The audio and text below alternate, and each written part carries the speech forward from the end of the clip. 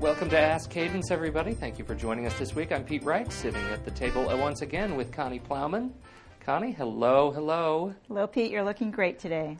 You know, I actually did my hair for this day. It's rare, but I did go to the stylist. John Patton, welcome back again.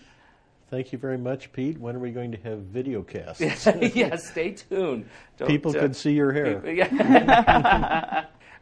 We have a guerrilla project problem here today, and this one I think is very interesting. Connie, I'm going to read it off the card, and I'm going to ask you to flesh it out for us a little bit.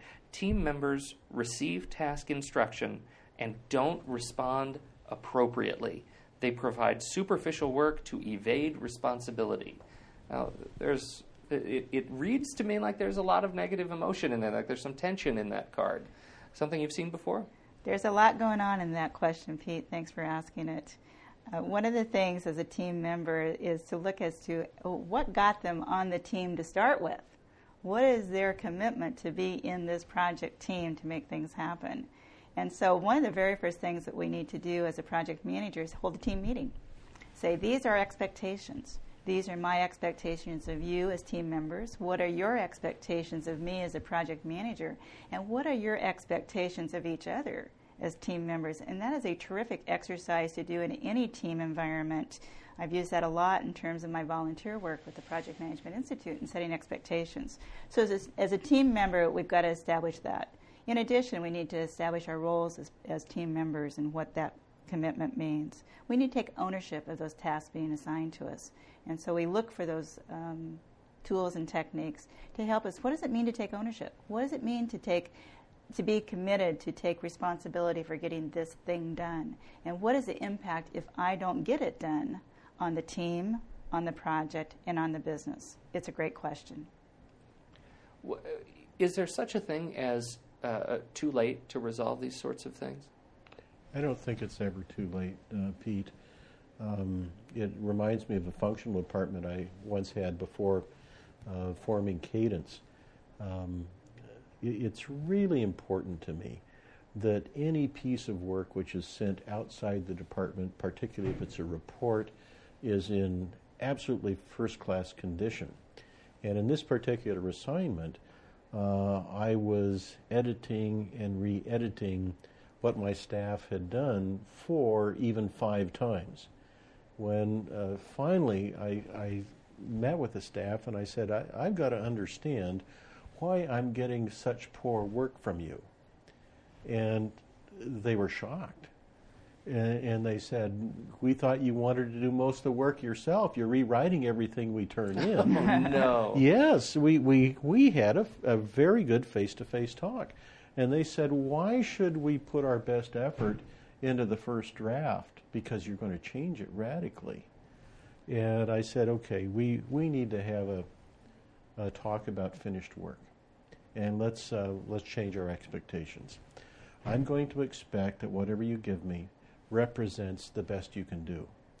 And then I promise that if you do that, I'll edit your draft only once. You make the changes, any other things you want to add, and out it goes. And that changed the performance of that whole department. I was really the cause. I'd created an emotional environment that demotivated people. And so I really had to thank them for having the courage to confront me and coming up with a solution that allowed them to do their best work. And I really have found over the years, Pete, that people do want to do good work. If they didn't want to do good work, would you find them on the project team in the first place? If they didn't want to do good work, we open up a whole different scenario, Pete. As you suggest that, it suggests to me of the person who is retired on the job and wants to do as little as possible until retirement. Well, I ask the question only because that's the tone that I'm reading from this question. If this person really has a problem where their team members are evading responsibility, it suggests to me an environment that there's more of a trench to dig out of. Okay, I think you're right, Pete. This is a judgment call on the part of the writer. Now, just as I felt that people in my department were doing very poor work, I was really blind and unaware that my own behavior was triggering this response. So I do believe that this person needs to sit down with the team and say, let's take on a problem together here. It is my impression that people are trying to evade responsibility, and give 2 or 3 concrete examples. And after that, be very willing to listen, to listen in a non-defensive way, because there may be much more, as you say, Pete, this trench may be a whole lot deeper than what we think. I think when we take an approach like that, we work from the facts and from examples of things that have actually occurred.